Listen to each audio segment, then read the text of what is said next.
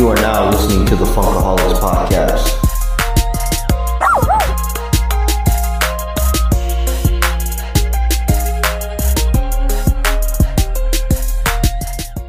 Welcome to the Funkaholics Podcast, a podcast that loves to take a walk down memory lane when it comes to collecting and talking stories. This is a place where we talk everything and anything in the collector world. Today's episode is part 2 of season 2, Dark Side of the Ring. I've got Sal back here with me, and he is ready to rock and roll. Yes, sir. Let's get it on. Cheers, my brother. Cheers. Woo!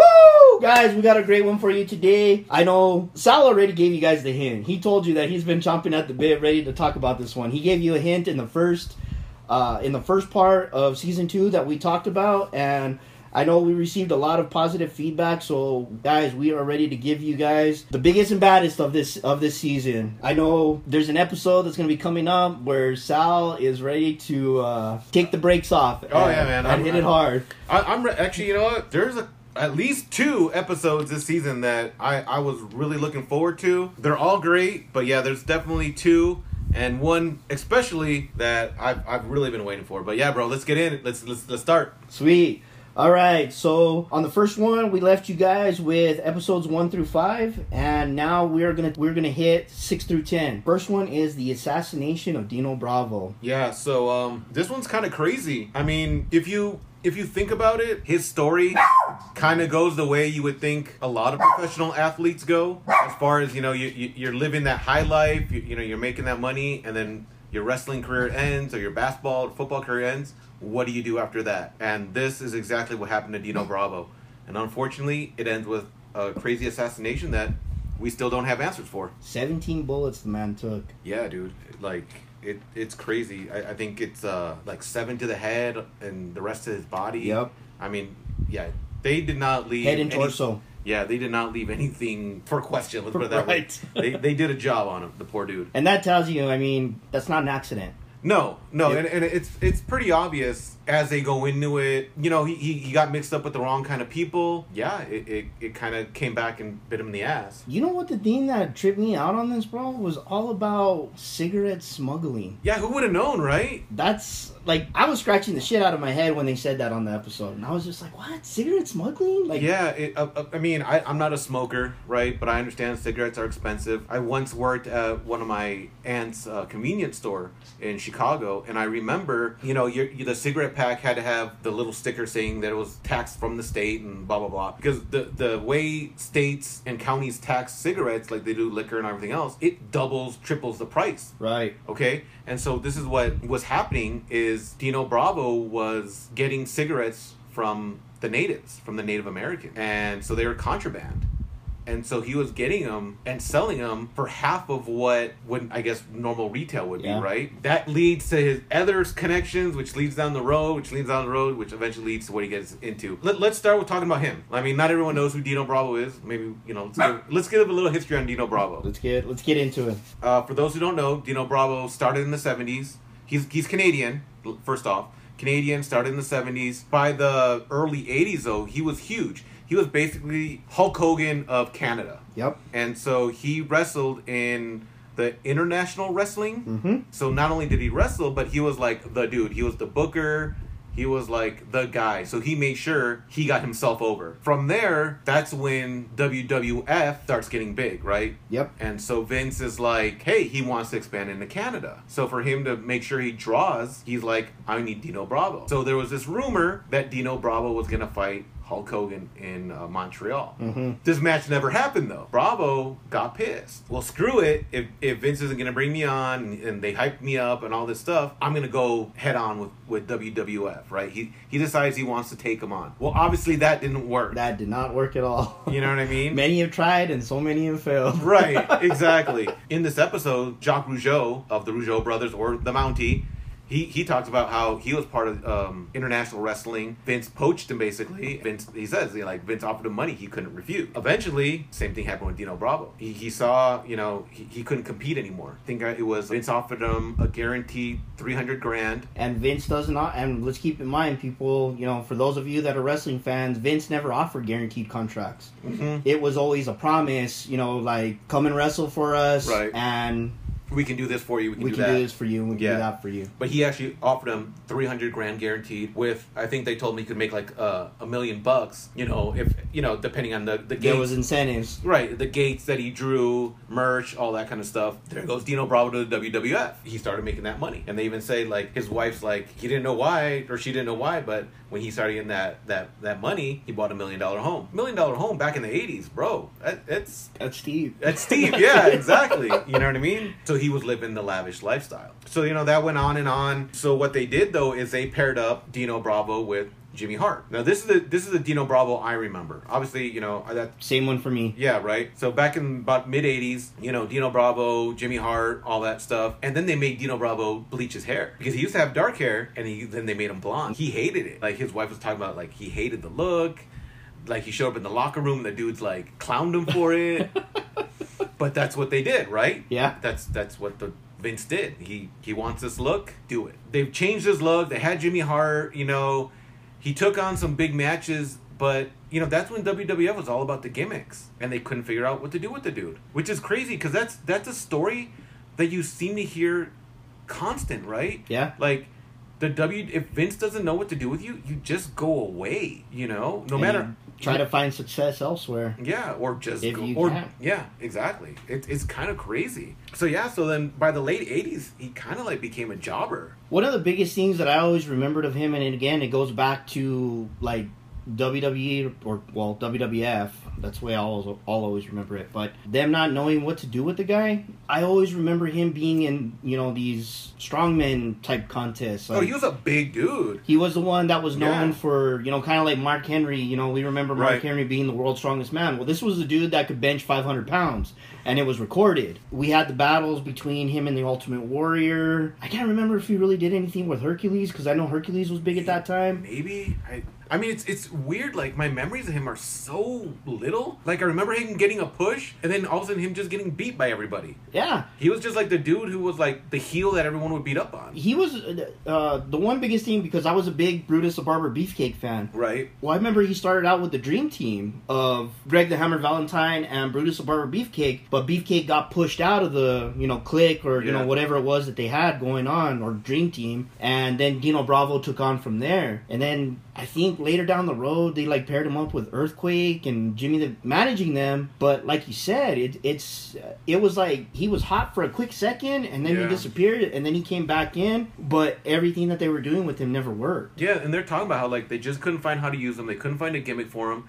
And then he talked with a really heavy Canadian accent. Yeah. He couldn't get over it because a lot of people just couldn't understand him. And so I think it's in 1992 he's gone. So I mean he had 6 years, I think. 6 years with WWF. Like barely any time. Yeah. So he started in the 70s. Basically he had 22 years of a career. And the 70s were the greatest to him. He hit his peak. Well, yeah. Well, and then in the early 80s when he was his own boss, he was getting himself over, right? He made a shit ton of money coming to the WWE. Like I said, he's starting to live a lavish lifestyle. But by 92, he's done. It leaves him with, what does he do now? Smuggle cigarettes. Yeah. Well, the crazy thing is, he's tied to the mob. I didn't see that coming when they said that. Yeah. I mean, because like we've talked about before, you see a wrestler and you know all of his stuff in the ring, but you don't know jack about his outside life, right? Apparently... And back then, this was kayfabe era. Oh, yeah, super kayfabe, yeah. And these guys were always in character. Right. So, I mean, you didn't know anything, right? His uncle, who was also an ex-wrestler, let me see if I get the name right, Vic Catroni, he was like the head of the Montreal mob. They brought Dino in. Big dude, right? What do you do with a big dude? And you're in the mob. You got him as an enforcer. Yep. He was He's the muscle. He's the muscle, the collector, all that kind of stuff, Here's this guy, huge dude, he was fearless. They're talking about how, he had a really short fuse, that, if someone pulled a gun on him, he'd be like, you better be ready to use it, because if not, you're about to get your ass kicked. Yeah. So he did that. So he became basically a mob enforcer. And yeah, like I said, he was just this big tough guy. And it's funny, Rougeau tells a story about how, because he's from Montreal, Canada's big in hockey. If you're a Canadiens fan, you hate the Quebec Nordiques. Yeah. And so they're talking about how they're in a bar one time. Jacques Rougeau's drunk off his ass. and sees I guess they recognize a Nordiques player and is like, Nordiques suck, blah blah blah, whatever, right? And so the dude comes to confront him. Dino Bravo steps in, whoops this dude's ass, and like literally takes him outside the bar, throws him into the car. Yeah, that's just the kind of guy Dino Bravo was. Or I mean, hot tempered, short fuse, big dude you didn't want to mess with. Yeah. So he's and I kind of remember his character kind of being like that. Yeah, he was kind in of the WWF, like an agitator. Yeah, he's a hothead. You couldn't say anything to him. he that was his role in the mob, and he kind of kayfabe. He did it outside of the ring too, right? Yep, like he was that guy. It kind of jumps, it kind of the episode kind of gives you an idea of, okay, so here, his wrestling career, it's over. He's joined the mob, blah, blah, blah. Next thing you know, they're telling you, March 10th, 1993, his wife comes home with his 6-year-old daughter at, late night. They find him sitting in his living room, in his recliner, assassinated. No forced break-in. The door's unlocked. What the hell? This dude, like you said, I think it's 11, 17 bullets in him, whatever. Yeah, 17 some bullets. huge number, yeah. 17 bullets is what they confirmed. It's crazy, and no one knows. There's like nothing, right? They talk about how the only person he's ever talked about his mob dealings with is Rick Martel. Yes, Dark Side of the Ring tried to get a hold of Rick Martel, and he just, I don't want to touch that. Yeah, he basically, he didn't respond to their request. There's an interview, they show an interview that Martel did years ago where Martel breaks it down. He's like, yeah, he got in with these Native Americans, the whole cigarette thing. Like we said earlier, like, who the hell knew there was money in cigarettes, right? Yeah. Apparently, one of the big coke dealers in Montreal wanted to get in on the cigarette trade. They're like, well, hell, I'm making money on coke, but hey, if I can make a little on the side with cigarettes, let's get in on it. Let's do it. He got in with Dino.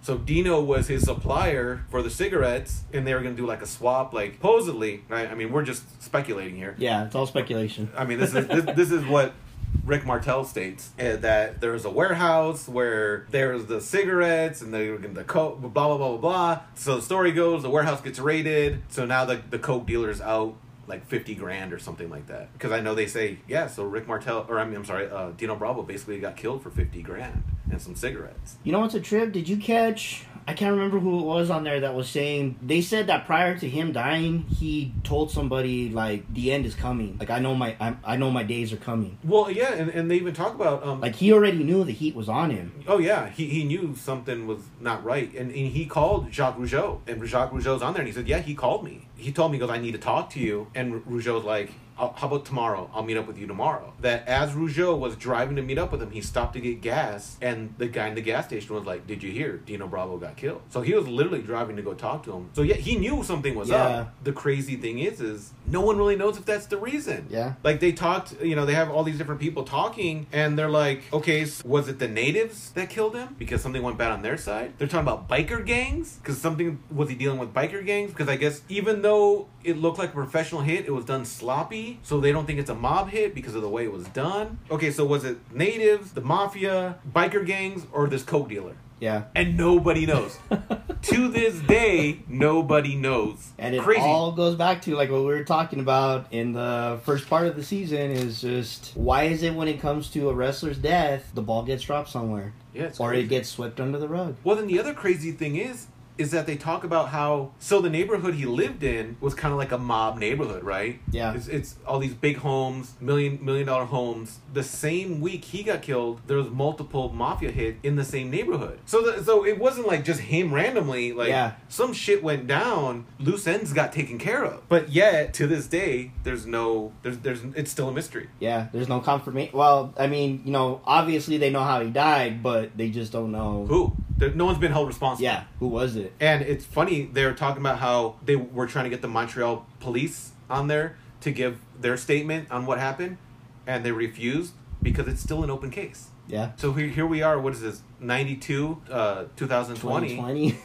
So that 28 years later, right? Yeah, 28 years later. 28. Almost 30 years later. What a trip. And hell of a story, though. Oh, yeah, dude. And they're talking with the wife, and they're talking with the daughter, and it's sad because the daughter's like, man, hopefully the person who did this got their comeuppance. You know what's a trip is, when this season got released, I know that the producer, Evan Husney, and the director, Jason Eisner, and if I butchered your names, guys, I apologize if you ever hear this. I know that they were reporting in a lot of the podcasts that there was a lot of undercover meetings that they would do with these people the moment that they would start bringing out, hey, we're looking into talking about the story or doing a documentary.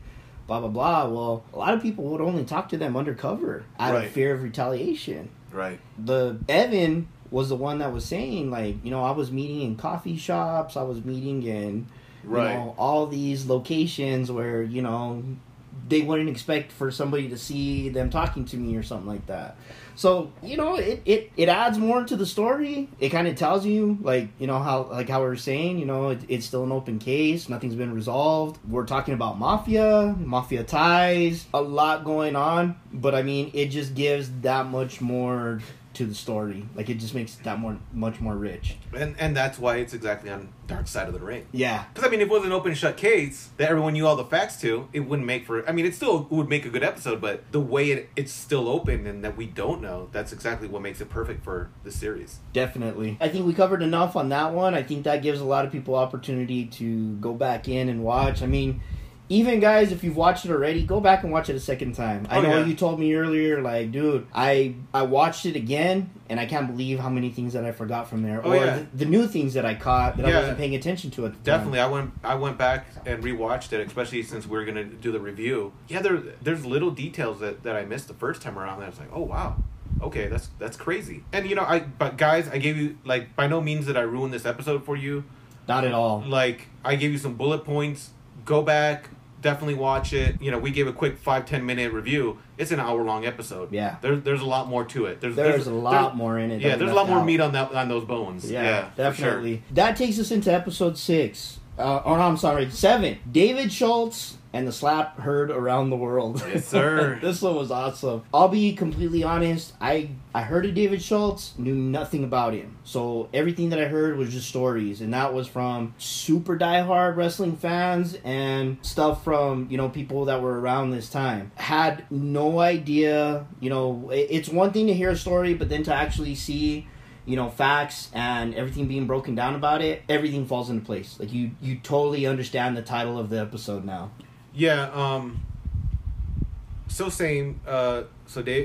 David Schultz, Dr. D. Yeah, he was before my time. Because really, he's out of wrestling as I was getting into it. Yeah. Because he's pretty much out by the first WrestleMania. It's the first one, right? With Mr. T? Yep. Yes. And he was like one of your first true heels. And that's kind of, that was his role. Same thing, David Schultz is a wrestler from the 70s. Just this big, tough dude, right? And you know what? Not to cut you off, but you know how we keep kicking around the word kayfabe? Dude is ultimate kayfabe. Kayfabe is literally what got this guy fired and ended his career. Yep. And we keep using the word kayfabe. So kayfabe is basically, I don't know where this word came from, but basically it's the wrestling term that came up with where, like, the heels don't mingle with the baby faces. So if I wrestled Nando today, we wouldn't be hanging out at Chili's afterwards. Exactly. Like, you lived the ring life outside of the ring. You absolutely believe that we hate each other. Basically, you never broke character. Yeah, you never broke character. That's basically what kayfabe comes up to. So, because we did that term, I guess we should clear it up since we've been using that term, and it will probably come up again in this episode more than any other. But so he was started in the 70s. He was trained under Henry Welch or Herb Welch. Herb Welch. Basically, Herb Welch was like the last of the OG wrestlers. NWA Mid America. Yeah, so like David Schultz went to go train with him, and then like they're talking like he was a hard ass. Like he would like beat their asses, and like something he would do is he would literally go and take shit and put it under his armpit, and give these guys headlocks. Unknowingly, they would have their face in like an armpit full of shit. Like this guy was just that big of a jerk. And it just tells you, like, I mean, when you're watching the episode, you're sitting. I know for me, I was sitting thinking, I'm like, this dude is fucking $0.75 short of a fucking dollar. Like, right. You know, But it was the way he was trained. It was the way he was trained. I mean, like, this guy, Herb Welch, like, he trained him believing it was real. Like, he told him, like, you live and die your character. You throw a fucking punch. You know what I mean? And so David Schultz thought it was real. Like, he lived He was living in it. Yeah, he lived his character. So anyway, he goes, he wrestles, and he meets Hulk Hogan. He meets Hogan in the 70s. Before Hogan became Hulk Hogan, basically, right? That back when he was just Terry Bollea or whatever his wrestling name was back. Bollea. Yeah, you know. Him and Hogan had great matches. Because he was the heel to Hogan's perfect babyface, right? Like, they just had a chemistry together, whatever. So when Vince found Hogan, Hogan told Vince, hey, I've got this guy. He's my perfect heel. We can make some freaking money. Yeah. Like, we can draw some people. Like, this guy's perfect. So that's how David Schultz got brought into the WWF. They talk about when David Schultz first got brought into WWF, how he would cut, the promos, the vignettes were like, these crazy promos were like, he was shooting off guns. He was like, they wouldn't show him, but basically he was like verbally abusing his kids and wife. That part was hilarious, man, because he's like, I don't even know who the kid was, but I went on. Yeah, like they weren't his family, but he was like legit abusing them because that was his heel character. Yep. But it was so real. You believed it. Not only the people, the cops went to Vince to serve a warrant for Schultz. Yeah. Because so many people called the cops like, are you seeing this? Yeah.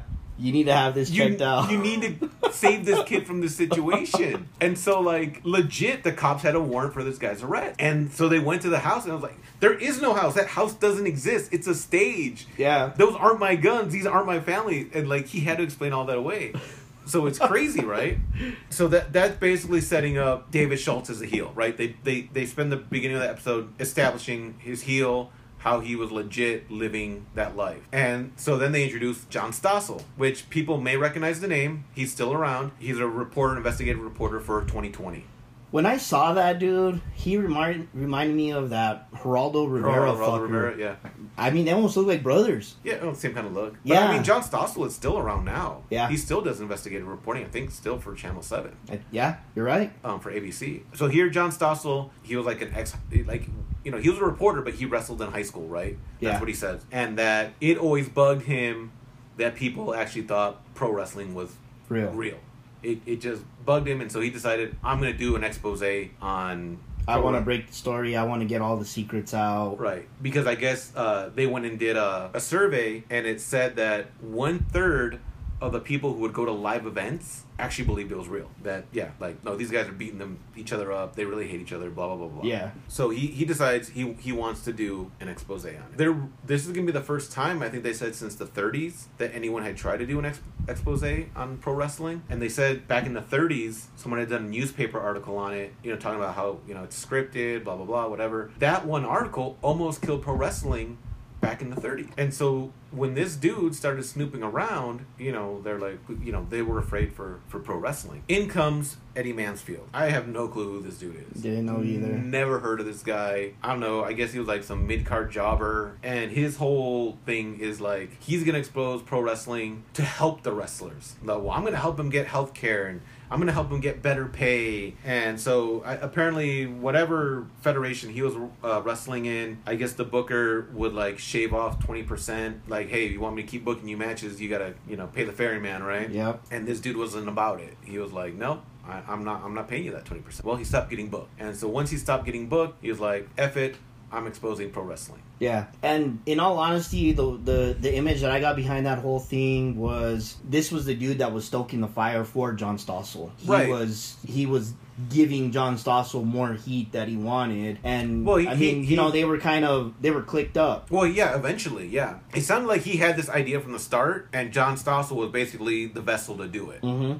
So when he heard John Stossel, he was too afraid to say, and John Stossel was the voice for him. Right, he gave him the avenue to sound off, right? Yeah. And so, because they even say, like, they never met each other until the day they did the news report. Mm-hmm. And so in the news report, he shows them how to, like, fake the punches and, do all the moves and without hurting each other. And so, Stossel's eating it up. And then the big thing that they really concentrated on, the blade. Yeah. And the guy, Mansfield even says, he goes, for some reason, they kept asking about the blade.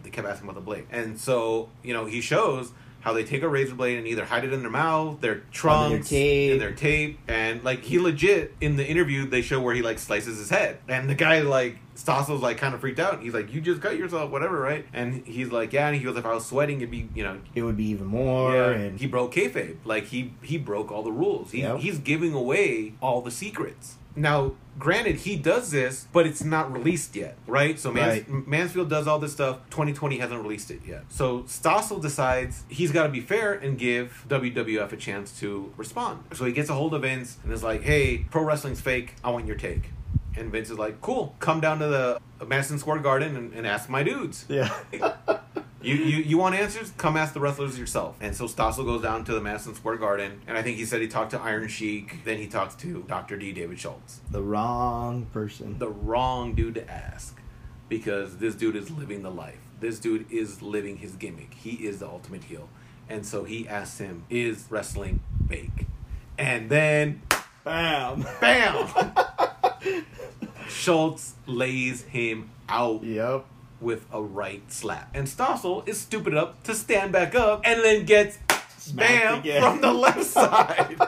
And then you see the dude, and all this is on video. So, I mean, you see it happen in the episode. And then he crawls his happy ass away. Yep. Right? Because he doesn't want to get his ass kicked. Dr. D thinks he did the right thing, right? He's in character. Yeah. Because he even says, he goes, Dr. D, if someone asked him if it was fake, he'd slap his ass. So he did. Yeah, exactly. He was in character. He did exactly what he thought Vince would want him to do. And so they say, you know, Dr. D goes out, wrestles his match that night, and I guess as he's coming out of the ring, you know, after the match, you know, Vince stops him and is like, get out of here. Don't even go to the back and change. Just get the hell out of here. And Schultz is like, why? What's up? And they're like, we think Stossel's gonna, you know, charge you with something. File charges. You know, just get out. From there, Stossel actually does put a lawsuit against, I don't know if it was against Schultz or just probably the WWF, I'm assuming. He's gonna, yeah, it was after WWF because he was gonna go after Vince, because Vince is the money, right? You know, no point in going after Schultz. There's no money there.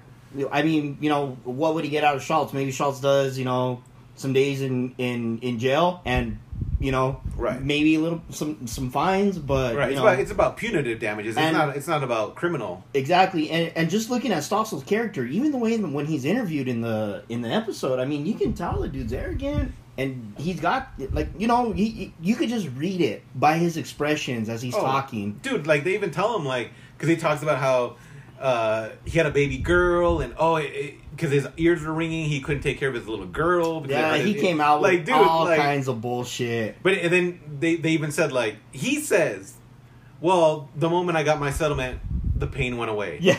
Come on, bro. Like, you legit just... He could have been a character for WWF. Yeah, right?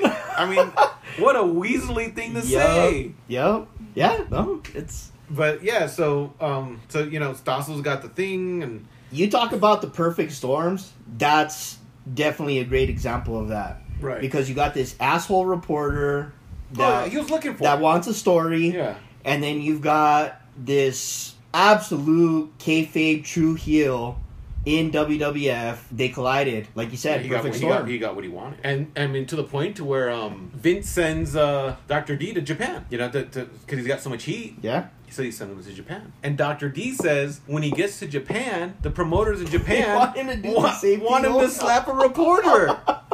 And so he goes and says, all right, cool, but you've got to put it in the contract in writing saying this is a script. This is a gimmick.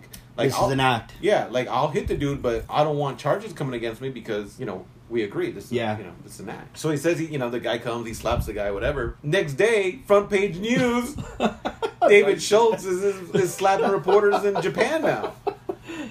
And poor dude, like, just, I mean, you can tell he's just trying to be a good wrestler and do his job and portray his character. And he's just getting burned at every corner, bro. And the sad thing about it, I mean, for him being so dedicated, he's almost like Gunn, bro. If you think about it, yeah, he's looking for this opportunity, and then he does something, boom, you're gone. We got to make you disappear. Because, I mean, his career was short-lived after that. He did Japan and Canada, and then... Well, they brought him back. So they bring him back. So this is when WrestleMania 1... Oh, that's where they were trying to do the hype with him and Mr. T, right? Right. Well, no, not him with Mr. T. Hogan and Mr. T. That's right. Because he even talks about how, you know, he's in all this trouble because he slapped Stossel, but Hogan and Mr. T are promoting their match for WrestleMania 1, and I can't remember, but they went on some talk show. Hogan legit chokes out the host. Like, because, you know, the same thing, right? Guy's like, hey, Hogan, show me a move. So Hogan puts him in a headlock and chokes the dude out. Legit goes limp and hits his head on the floor. But nothing ever came of it, right? They probably paid the host out some money and nothing ever came of it. So anyway, David Schultz is sitting there going like, wait a second, here's WrestleMania 1, the biggest thing going on. what the hell is Mr. T there for? That should be me. That should have been my... You know, that's my spot. And so he goes to LA, and it's just a house show, but Mr. T is there. And his side of the story is he's in the back room talking to Mr. T, talking civilly, you know, hey, whatever, blah, blah, blah. He goes out to the ring to see a friend. Next thing you know, security are because I can't remember, did he say Wahoo? Maybe, or some, I can't remember. Somebody who was like over everything tells security, you know, Schultz is next to Mr. T. They literally hog tie him and throw him out of the stadium. That's right. That's right. Out of it's the coming arena. back to me now. Yeah. You know what I mean? And he's gone. He's gone from the WWF. He goes and tries to wrestle in the Indies, but basically Vince is telling people, you know, blackballing this guy, and And that was it. That was it. That was the end of his career. So I mean. The guy started in the 70s. You figure he was in the WWF early 80s. He probably lasted 3 years. Maybe 4 or 5 years. It wasn't very long. No, not long at all. And he's gone. Yeah, it's crazy. This dude who was the ultimate kayfabe wrestler went away. Yeah, and so he gets told to leave, but he's saying he never did anything. But then they have an interview with Hogan, and Hogan's saying, "Oh no, he slapped Mr. T. That's why he got taken away." And so I found that interesting. You know what I mean? And so now Schultz and Hogan, after being boys, don't talk. And he said he hasn't even talked to him since that day, after they were so close. And what's crazy is that after that is when Vince... So it's this weird thing where the WWF was considered a sporting event, okay? So when they would go into these states, they had to be... licensed by the state sports board, right? Kind of like UFC, like everything, right? You gotta be sanctioned. You gotta be sanctioned. So Vince figured out if he started calling himself an sports entertainment, he no longer had to be sanctioned. He no longer had to pay those fees. He bypasses all that bullshit. All the fees, all the taxes. That's more money in his pocket. Yeah, evil genius. So literally, like, he shit on kayfabe. Because now he's calling it sports entertainment and not pro wrestling. So Vince is like, no, yeah, fuck kayfabe. You know, like, this is all fake. Like, he legit just says, this is fake. This is entertainment. There's nothing real about this. We're going to open up the avenues, and I'm going to go after that mighty dollar. Yeah, and so, it literally, David Schultz's, his life is gone. Yeah. You know what I mean? Like, he's done. Because now the wrestling he was trained to do doesn't even exist. And this dude was diehard, man. This was a guy that he eat shit and breathe kayfabe, or he would die for the fucking sport if he had to. It's sad. And then the worst thing about it, he ends up turning into Dog the Bounty Hunter. That's his second career. Yeah, so it's crazy. So from there, he becomes a bounty hunter. Yeah. And literally has like a reality show. Like you said, he becomes Dog the Bounty Hunter. Yeah. And he lives out the rest of... Well, he's still alive. Yeah. And so... It's all stories and stuff like that for him afterwards. You know, another wrestler that just disappears. So that one, guys, you absolutely have to watch. That was a great one that I had no idea about that we took away. We're going to move into episode 8, which is Cocaine and Cowboy Boots. And on this one... we're gonna run through it real quick. We're not gonna cover a lot of time on this one. It's about Herb Abrams and his challenge to the almighty himself, Vince McMahon. This dude, he had the opportunity for something great, for a great gimmick, but addiction got the best of him. Well, okay, so the episode's about Herb Abrams and the UWF. So when I first heard about the UWF, I thought it was the UWF I knew. So, wasn't? No. So the UWF I knew is the one from the 80s where, I remember Sting being the UWF. I think it was like Chris Adams, Terry Taylor. Yes. Eddie Gilbert, those guys. This is not that UWF. Let me make that very clear. That is not that UWF. This is the UWF that was formed in the 90s, and it's a guy called Herb Abrams. So it's weird because he was a mark. Like, he was a wrestling fan. True mark. Yeah. Yeah, like he was just a big mark. He decided he wanted to have a wrestling. So he went to a wrestling convention and was like, "Hey, I want to announce I'm opening up a league." Yeah. And the guy's like, "Who the F are you? What makes you seem legit? And so he goes, well, I've got Bruno Sammartino. Well, when you throw around a name like Bruno Sammartino, that makes you legit, right? Yeah, you grab attention. Right. So the guy got a hold of Bruno and was like, hey, is it true you have something to do with this league? And Bruno's like, yeah. So the guy's like, cool, legit, I'll bring you in. So Herb Abrams goes to this wrestling convention. They said, I think it was, I can't remember if they, Danny Spivey and somebody, like B. Brian Blair or somebody, right? That was their thing, and they started like going at each other, and instead of being professional, like it legit broke into a shit show. Yeah. But like it was to the point to where he said he was going to have Bruiser Brody. Bruiser Brody was already dead. Yup. But he said Bruiser Brody was going to be in his league. But they were talking about, like, he sold it so good, people were like, oh, okay, well, he must be really getting him. The dude was dead, and he was like, oh, yeah, he's going to be one of my wrestlers. Yeah. Like Maybe he really wasn't dead. Like, it's crazy, dude. Dude, in a crazy way, Herb Abrams and New Jack would have been perfect for each other. Can you, can you imagine the shit they would have done together? That's like the promoter that New Jack needed. But this guy was just throwing stupid money at him, so they're like, fuck yeah, like, I'll go. But apparently this guy owned a clothing, like, that's how he made his money, was he made clothing for big girls. Yep. And, like, he got this guy named Lenny Dooge, I think his name was, Doog, and he used to work for NBC, and so he put him in the GM spot.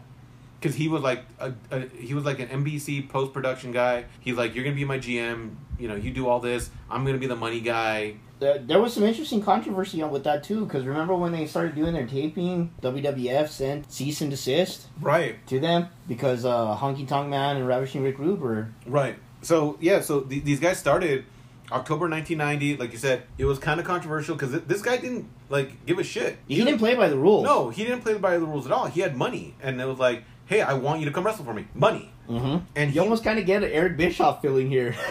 Well, but yeah and no, because this guy gave the wrestlers complete creative freedom. So where everything in WWF was so scripted and so structured, this guy was like, do what you want. Yeah. Just make it good. You know what I mean? Like, I believe in you. You're a fucking professional wrestler. I'm your fan. Here's money. Come wrestle for me. Put on a good show. I'm not going to give you any type of direction or anything like that. I'm a mark, and here we go. He let him do whatever he wanted. Yeah, so he lets him do that, and then he basically, once he got going, he reaches out to Vince and is like, because this guy's based out of California, right? And so he's like, hey, Vince, what if I do the West Coast and you do the East Coast? And Vince just laughs at him. Vince is like... I could not stop laughing when I heard that part. Like, you're a fly in my ass. Yeah. Like, like, get away. Yeah. You're no one. Like, dude, you're a mosquito. Yeah, I'll fucking slap you and you're gone. Like, you're nobody. Who are you coming over here trying to negotiate with me? That just tells you how Looney Tunes this dude was. Like, the planet that he lived on. He didn't live on Earth. Yeah, no, totally. And this dude just partied, right? Like, consistently throughout the episode, they talk about how, like, the dude was on coke and he had hookers. Yeah. And how, like, they would bring in talent. And, like, this one guy was talking about how they brought him in from somewhere down south to L.A. And he was in, like, this beautiful suite in Beverly Hills. And the dude showed up with 2, like, super high-quality hookers, a shit ton of coke, this Herb Abrams and these girls went to town while the dude just sat there and watched them do whatever to each other, right? Yeah, so, I mean, this guy is a character. Yeah. Without a doubt, this guy is a character. I mean, to the point to where once Vince refused his offer, they showed the UWF belt. And so when you folded it over, because it had the, you know, the main part, and then on the sides it said UWF and UWF, but when you folded it over, it said FU on each side. And they said that he would purposely hold it up, like saying an FU to Vince. Yep. And I mean, it's like, who thinks of that? Yeah, that was actually a really cool part of the episode. You know what I mean? I was like, wow, that's crazy. This dude, to go after Vince, signs Andre the Giant. That's Vince's boy, right? You don't mess. I mean, granted, by then, in the 90s, Andre wasn't Andre anymore, but it's still a name. Yeah. That's a huge name. That's a huge name. Right. That will bring in crowds irregardless of... Right. Yeah. For the true wrestling... I mean... Andre the Giant, though, he was like, even if you didn't know anything about him, you were just to look at him, you're like, I gotta see what this is all about. Right.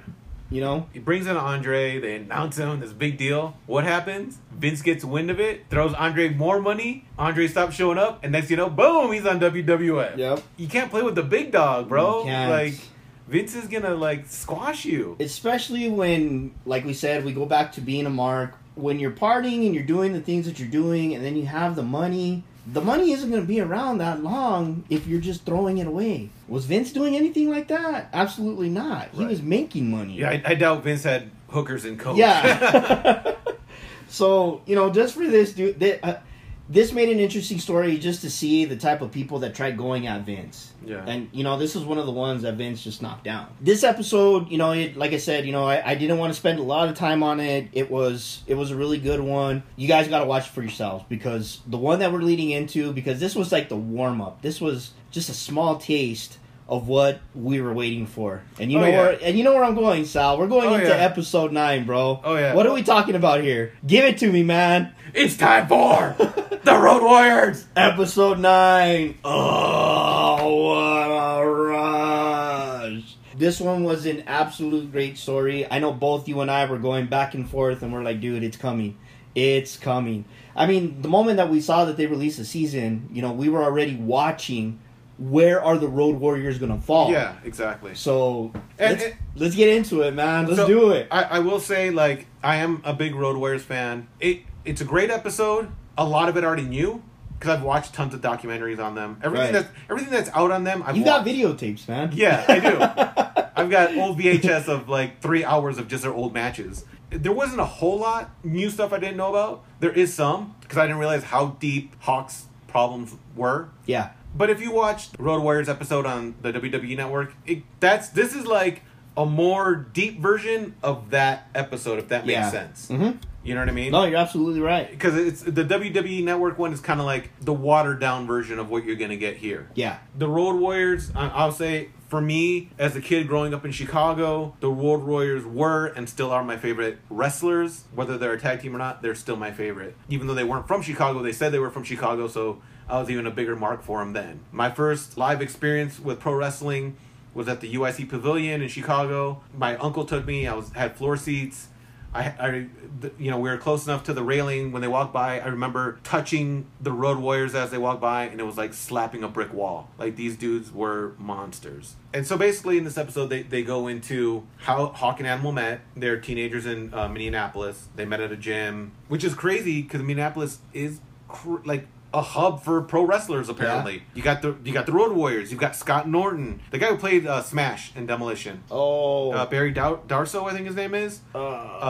Nikita Koloff, Rick Rude, Kurt Hennig. They're all from that same area. It's crazy. A lot of greats. Yeah. Hall of Famers. Yeah, definitely. The episode goes on to talk about how they were just meatheads, dude. They were just bodybuilders. The Road Warriors at the time were bouncers, enforcer type guys at a strip club. Dino Bravos. It's called Grandma B's, I think it was called. Grandma B's. Yeah, something like that.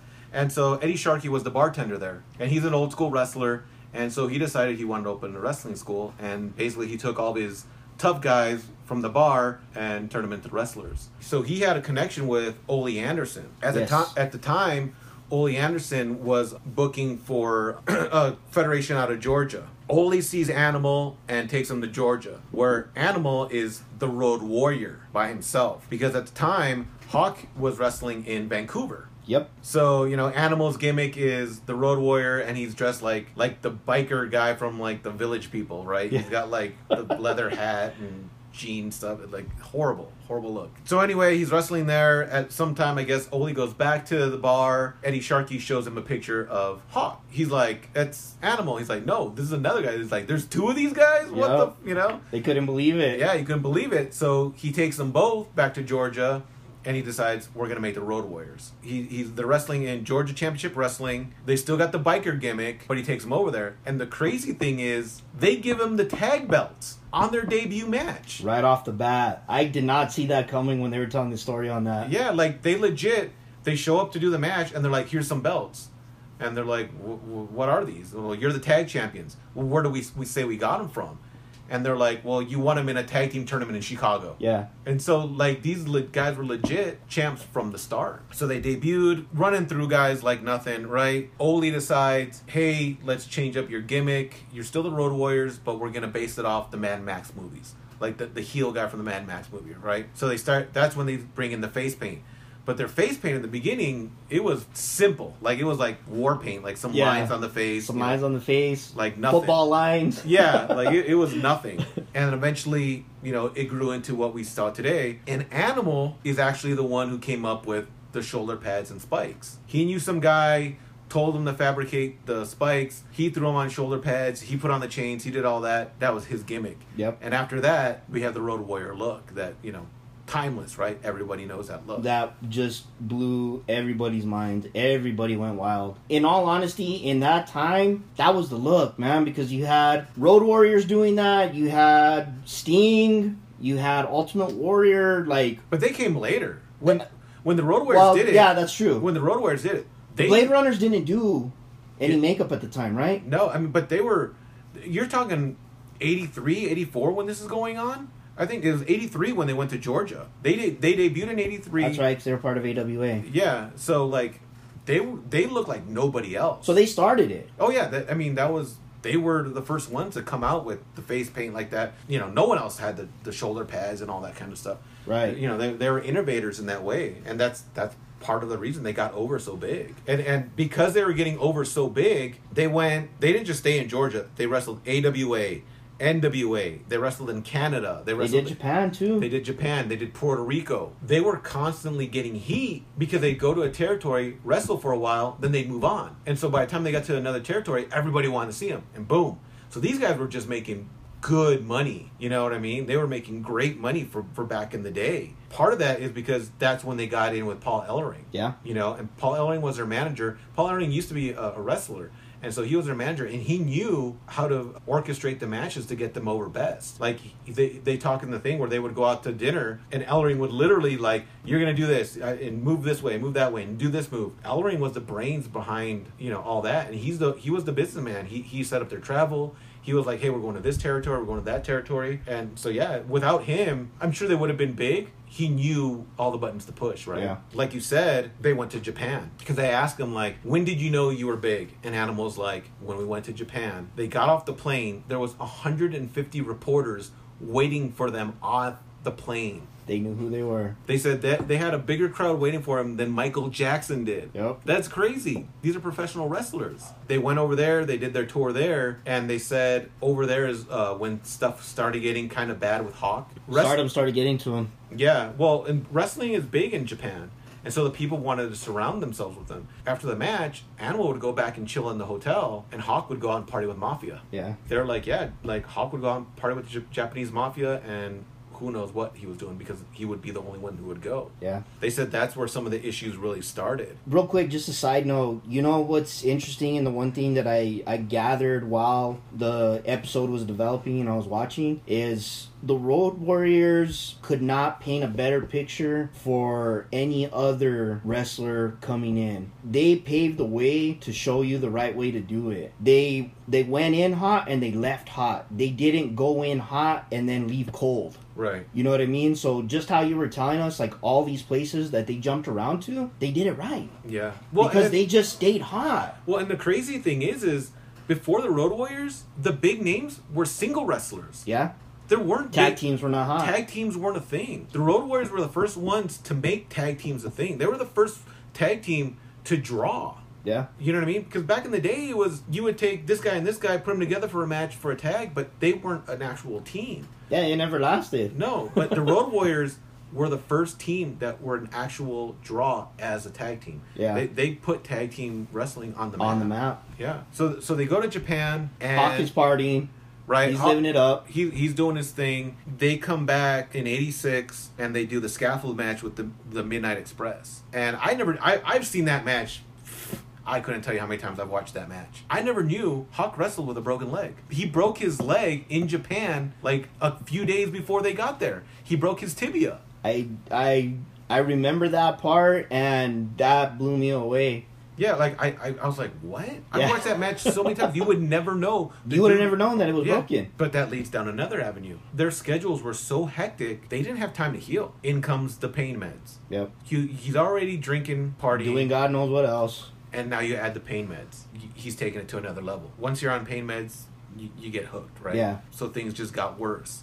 And so that's when Animal says that during the NWA WCW days, that's when all the drinking, the meds, and all that really started becoming an issue. Then, once they got to WWF, that's when shit just started spiraling. And, it's crazy because as a fan, I guess I never saw it. You know what I mean? You didn't realize it when you're watching the matches, to the point to where they specifically talk about the match at Wembley Stadium. They talk about that, I guess Hawk took some weird shit over there in England, like some hallucinogen. And so when Vince was going over the match of how they wanted it to go, he like kept saying shit. They were supposed to be like the co-main event against the Natural Disasters. And this was SummerSlam 92. And they're supposed to fight for the tag belts. This is where they rode the bikes in, right? Yeah, that's where they rode the bikes in. Okay, now I'm with you. Yeah, but Hawk was so messed up that Vince nixed it. And instead of being a co-main event for the tag belts, they ended up fighting a $1 Million Man and IRS in an opening match, like a fucking jobber match. Yep. Bro, I've probably watched that match I don't know how many times, and I never realized it.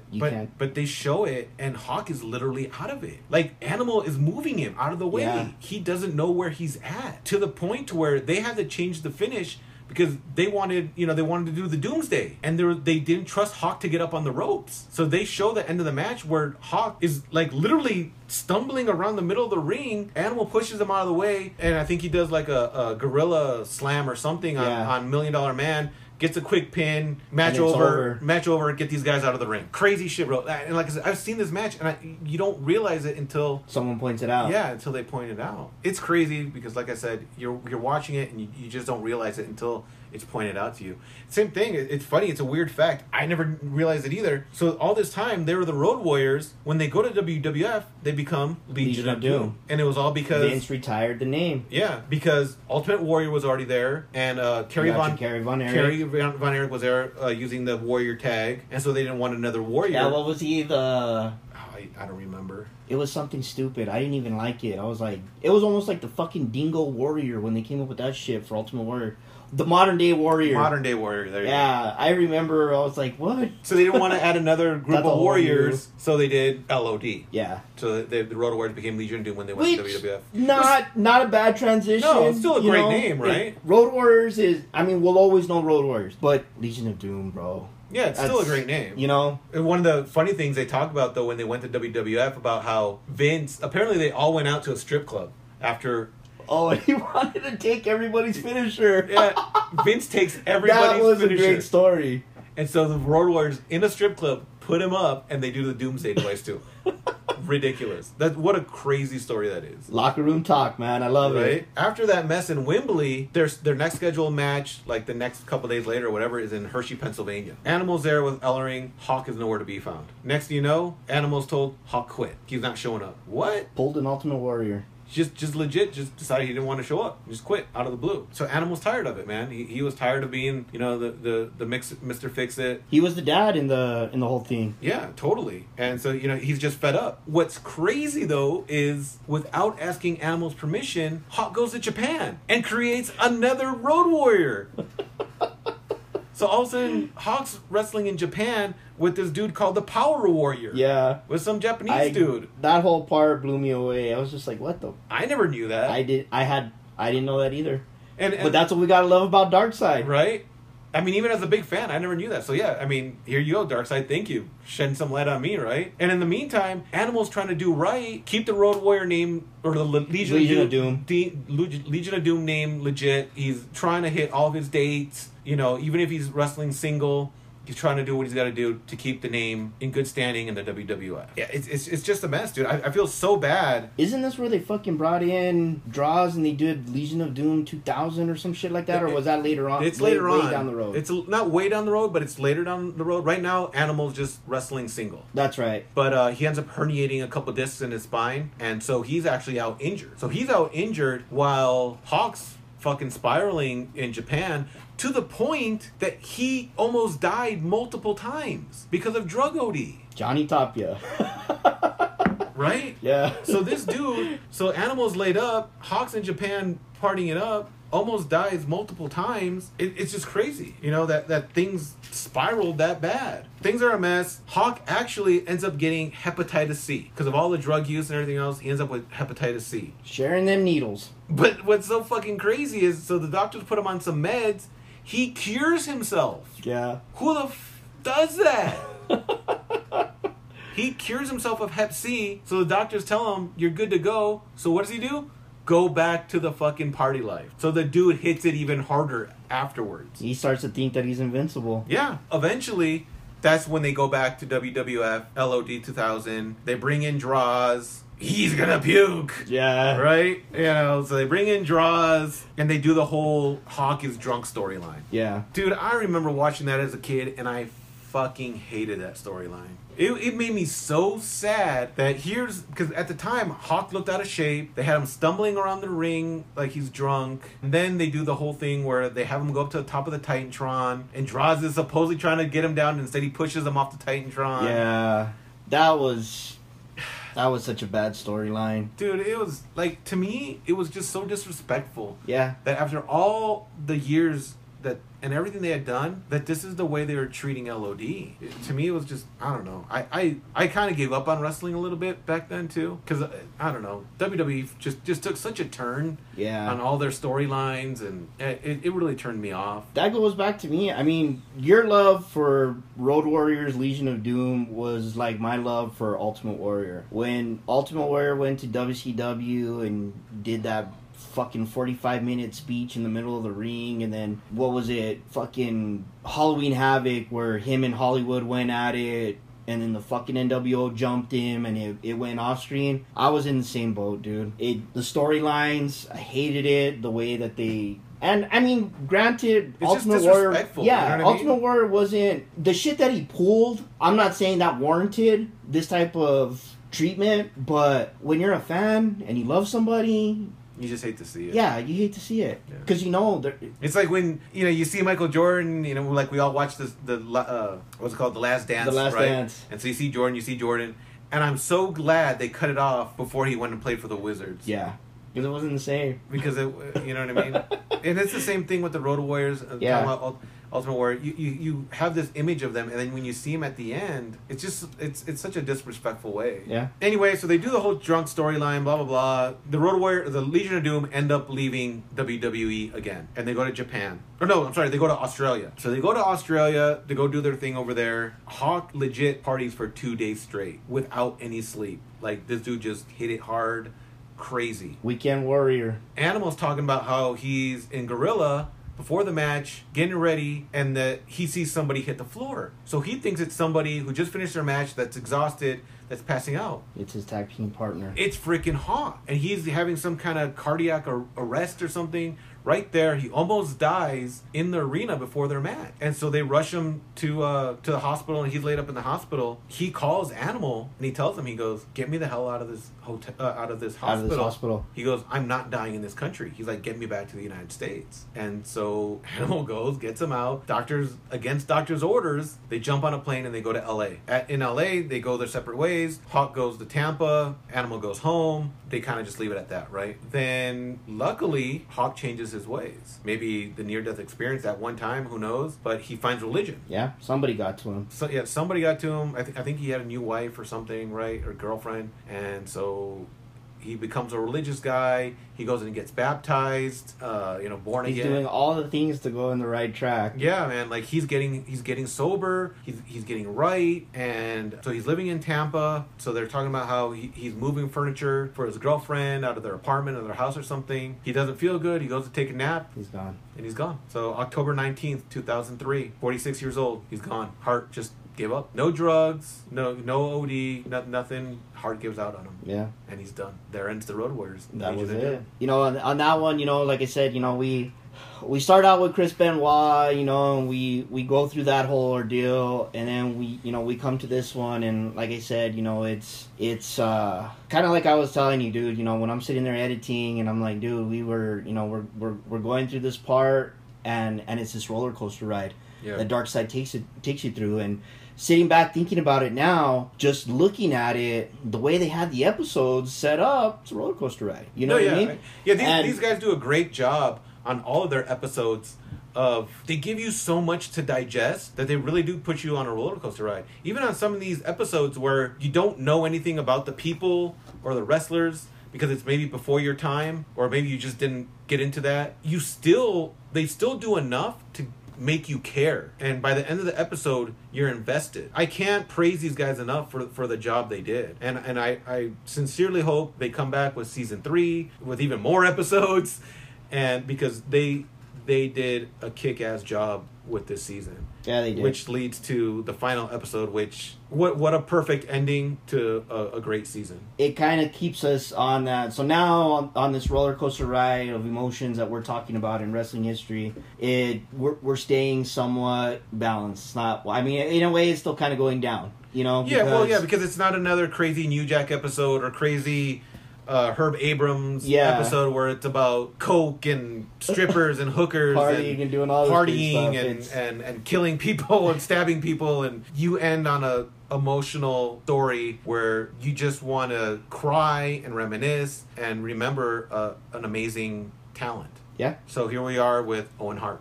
Episode 10, The Final Days of Owen Hart. This one, and real quick, guys, how we do things over here at the Funkaholiks podcast is we've got Funkaholiks dropping in. Jake stopped by as we were recording. So, Jake, we've got you over here, man, and perfect time to be here because I know this is one of the ones that you wanted to be a part of. So, yeah, man. What better time to bring you in than Owen Hart, man? Owen Hart, yeah. Glad to be back. Good to see you guys. It's all this COVID stuff. That's it. Get some social interaction going on. There we go. Talk some wrestling.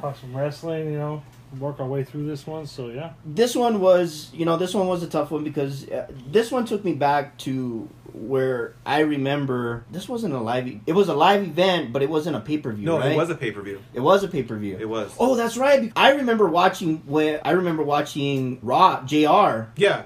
How can you put somebody through that when that just happened, and for him to kind of keep control and still talk to the people and keep the show going? Right. So it was the Over the Edge pay-per-view in Kansas City. That's right. So that's the pay-per-view. Owen falls to his death, and like you said, he falls, and JR, he talks about how the people in the back were asking him for updates, and it was like no one knew what to do. And then JR, once they finally got Owen out of the ring, and they realized Owen had passed, JR was the one who had to come on. He's the one during that the had to broadcast announce it and announce, "Hey folks, Owen Hart's dead." I just received news Owens is gone. Yeah. That's crazy, bro. Yeah, it is crazy, and that's When JR is talking on Dark Side of the Ring, Jerry Lawler he said the look on Jerry's face Right. told him. He didn't even have to Right. tell him, like, hey, he's gone. Like, Yeah. JR knew it. Well, and then what's crazy is the guy falls to his death, and the And the pay-per-view show goes continues. on. It's a crime scene. yeah. It's a freaking crime scene. There's blood on the mat. There's a divot where he broke the boards where he hit so hard. Yeah. And yet, the pay-per-view They goes still on. kept going. The show goes on. You know what the other thing that freaked me out, and I can't remember if it was the referee that they were talking to. One, the way he describes Owen went by him, but what Owen was yelling, Yeah, he was saying, like, watch out. watch out. And he Yeah. was looking out for the referee. He was just letting anybody know he's coming down, like, watch out. What a trip. Yeah, dude, this episode, it's tough. It really is. They do a really good job of letting you get to know Owen Hart, the person. Yes. So the family man, the husband. Right, so it's crazy because even I didn't realize. So Owen Hart, part of the Hart family, right? The dad is Stu Hart, so he's the man. He's got 12 kids. Of all of his 12 kids, they were either wrestlers themselves or the females married wrestlers. Yeah.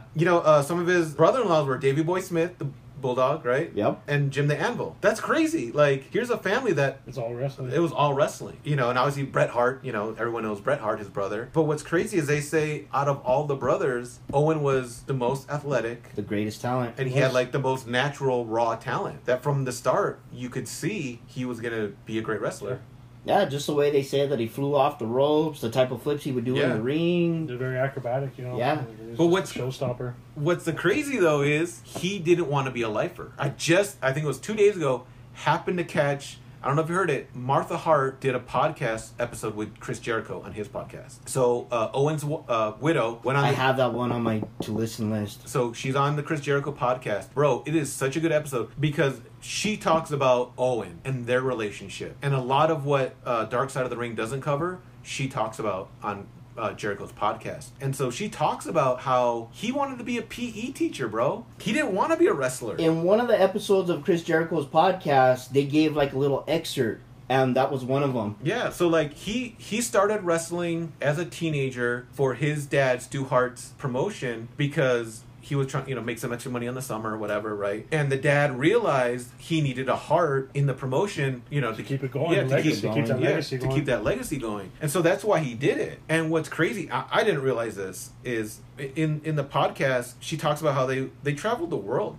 Bro, he wrestled in Mexico. He wrestled in Germany. He wrestled in Japan. Like, before he made it big in WWE, he was wrestling all over the place. She was talking about how in Germany, they would set up in a town for, like, weeks, and they lived out of, a van, yeah. and they would actually have to go and shower and stuff, arenas and all that. Like, she, as a female, would have to go shower, and so she would wait where all the guys would leave, and then she would jump in there and shower. Because she would have to shower in the same locker room as the men. Yeah. But yeah, she would say, like, it wasn't glamorous.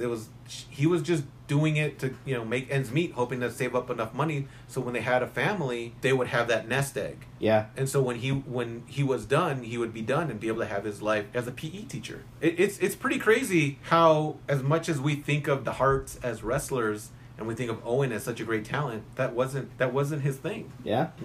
Now, the sad thing about this, I mean, not only the death, I mean, that's, but this is another superstar. They didn't know what the fuck to do with him. Right, exactly.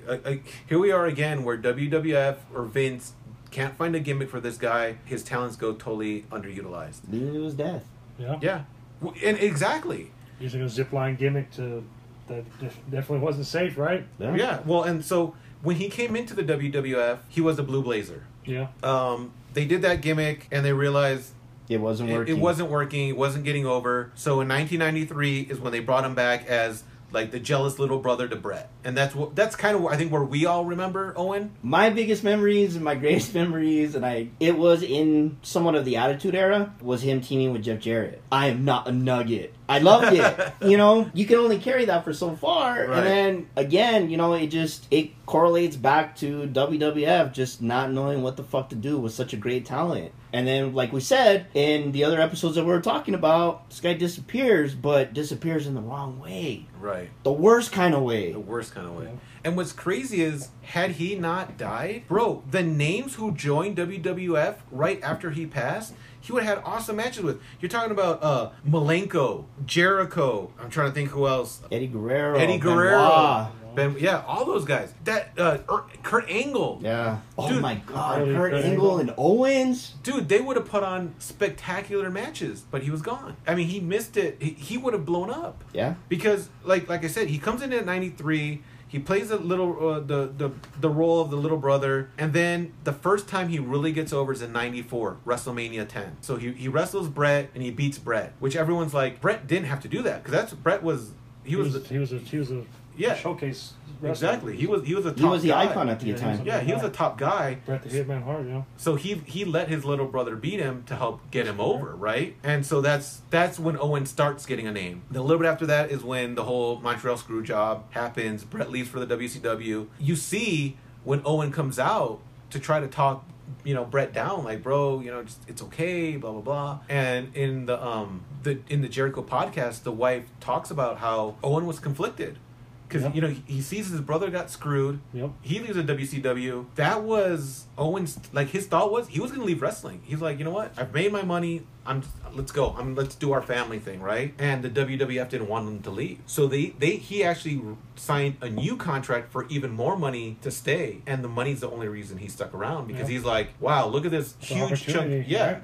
I mean, he was the security of his family. He was young, right? So, I mean, he's like, hey, I can do this for a little bit longer. Yeah, set up his family. Because it's just like, even like when that part where Martha talks about it, like, it was so much more than wrestling, like his life, like his existence, what he wanted out of life, what he was trying to accomplish. Like, there was just a whole different side to him that nobody got to see because all they saw was the wrestler.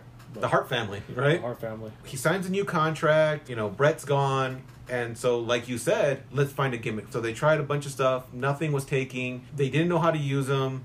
So they tried doing a storyline with Deborah. Do you remember that? Yep. And Owen didn't like that. He goes, people know I'm married. Yeah. I don't want it to look like I'm going after another married woman. Like, what does that say about me and my character? Right. And so he nixed that storyline because he didn't believe that wasn't the right way for him to be portrayed. Yeah.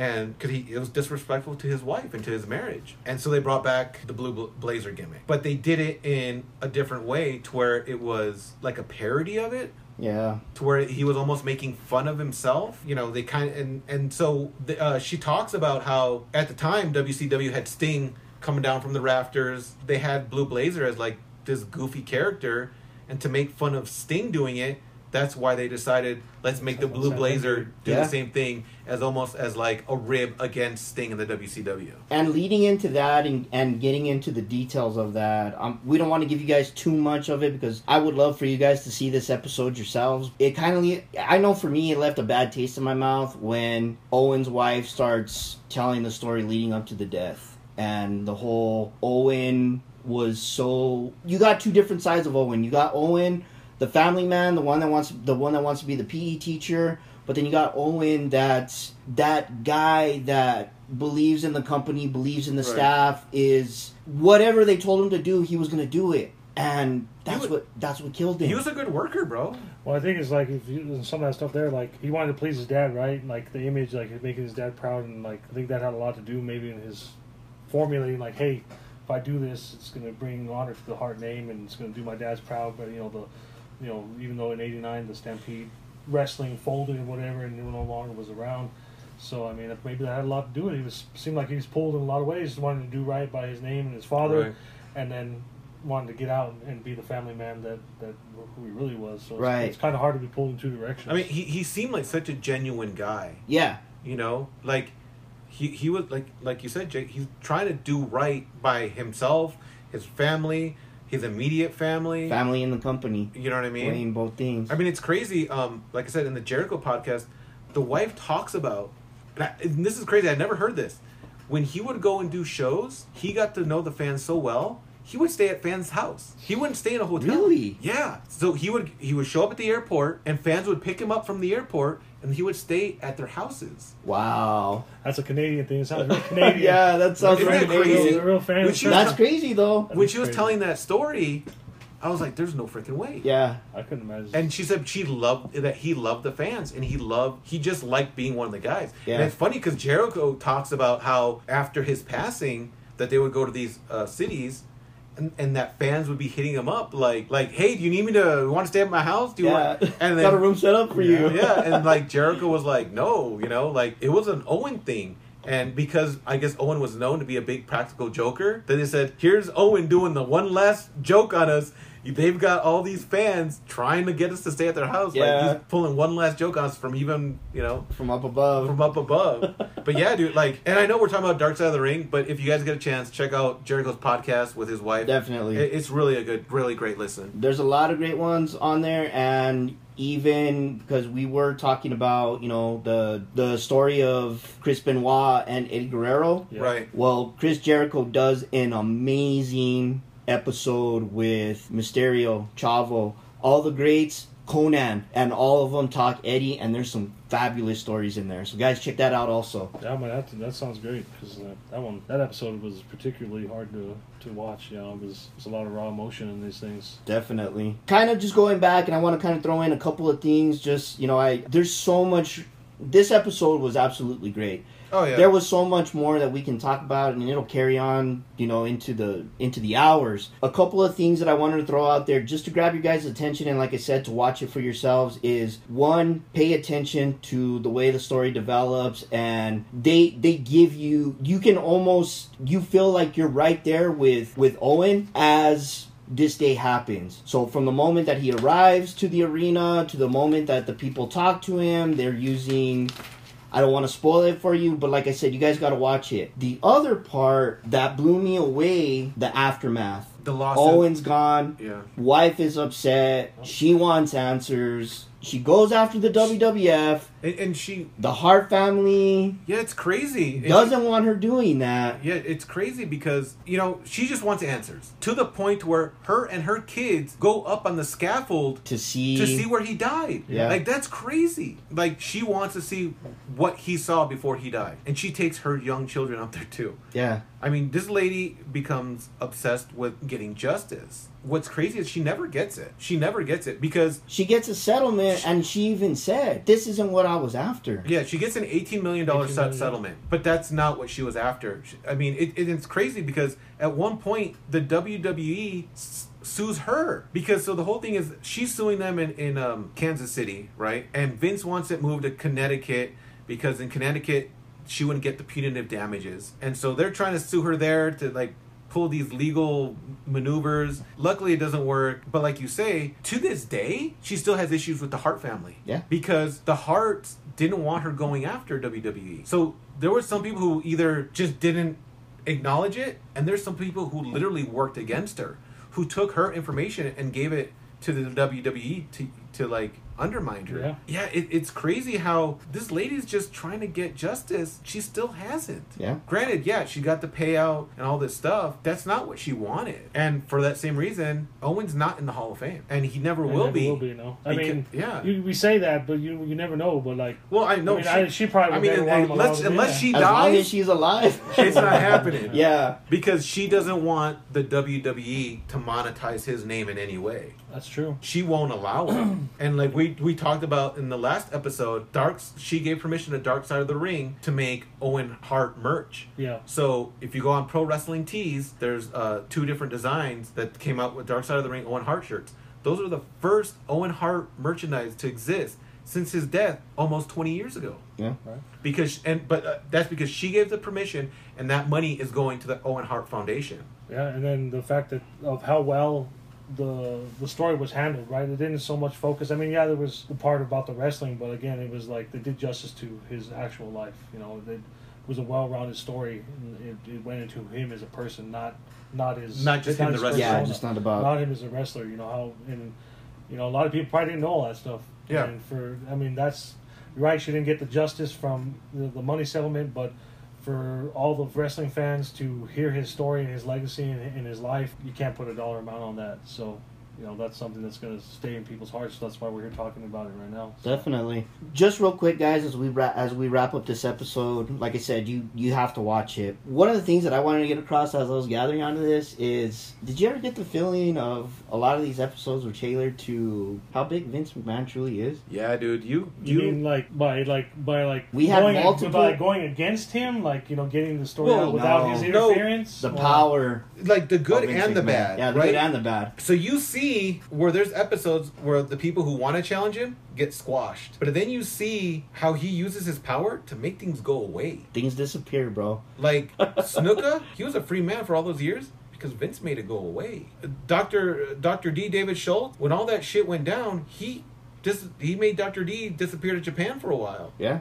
You know what I mean? It's like the Godfather. When Telling you, man. Michael Corleone to Like, Italy, he said they can disappear for a little while. like if you're his boy, you're in, but you don't want to be on his wrong side. Yeah. You know, and I've heard by listening to Jericho's podcast, other podcasts where other wrestlers go on there and they talk about they had long hair and Vince looked at him and said, "I don't like it, cut your hair." And Vince will literally cut their hair 5 minutes before they're supposed to go on stage or out, you know, into the arena. Or where some dude grew out a beard and Vince saw it and was like, "Hey, let that dude know I like his beard. Keep it." Like that's just the way he works. Do you feel like he still has that kind of power today? Oh no, I'm talking this goes on like today because I've heard podcasts of guys talking about like who just got released talking about how they got released because Vince couldn't find a gimmick for them.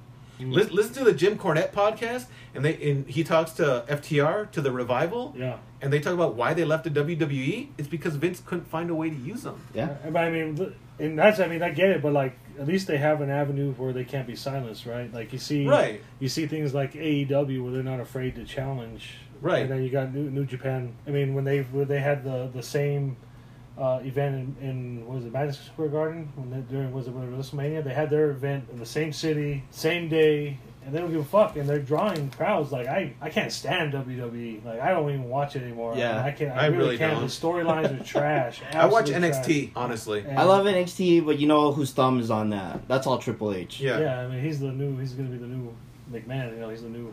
He's the new Vince. Yeah, that's why he went after the daughter. Yeah, he's smart. I mean, he played that right, but like. I really like. I mean, we're getting kind of off topic, but you know, I really like the way Cody Rhodes doing things over Yeah. there in AEW and challenging WWE by like buying the rights to these WWE events that have lapsed because it was his dad, the American Dream, that actually did a lot of this stuff. Yeah. It wasn't Vince McMahon is. But he didn't do any of this. He just sort of... Well, he was the final word. Final word. Nothing got done without all his these approval. guys, it was ideas. He stood on the shoulders of giants, literally, to become who he is. Right? I mean, kind of what it is. Yeah. Well, there you I think go. he's a Now dirtbag, we got so- another episode. We're going to talk WWE and AEW with Jake one of these days. We're gonna go back to the Monday Night Wars. Exactly. What are Yeah. they right now? The Wednesday Night Wars. The Wednesday Night Wars. So Stay tuned. stay Here it tuned. comes. I'm down for Stay- that. I'm definitely down for that. Stay tuned, guys. I mean, we literally went into a 2-hour episode to break down the bottom half of season 2. And guys, just we to couldn't tell cut you, talking too. yeah, and we can keep going. You guys have to watch it for yourselves. Check it out. Watch the episodes. Pay attention to it because you're gonna miss some things. You're gonna catch some things. You're gonna learn new things. Yeah. That's what's so great about it. So check out the Vice channel. All their episodes are on demand, both season 1 and season 2. You can catch them on YouTube. YouTube, Catch them on YouTube. Yeah, guys, great show. Support it. That way, for sure, we get a season 3, right? Absolutely. One of the most amazing things, and like we said, we talked about season 1 and season 2. They just raised the bar. We're praying to the wrestling gods that we get a season 3. Make it happen, guys. Vice, just open that wallet. Let these guys do their thing. Yep. They're doing great things. Keep it going. Just like that, guys. We are out of time. We've got to go. In the great words of Kane, I'm going to leave you with this thought. He said, "There is no drama like wrestling." How right he was.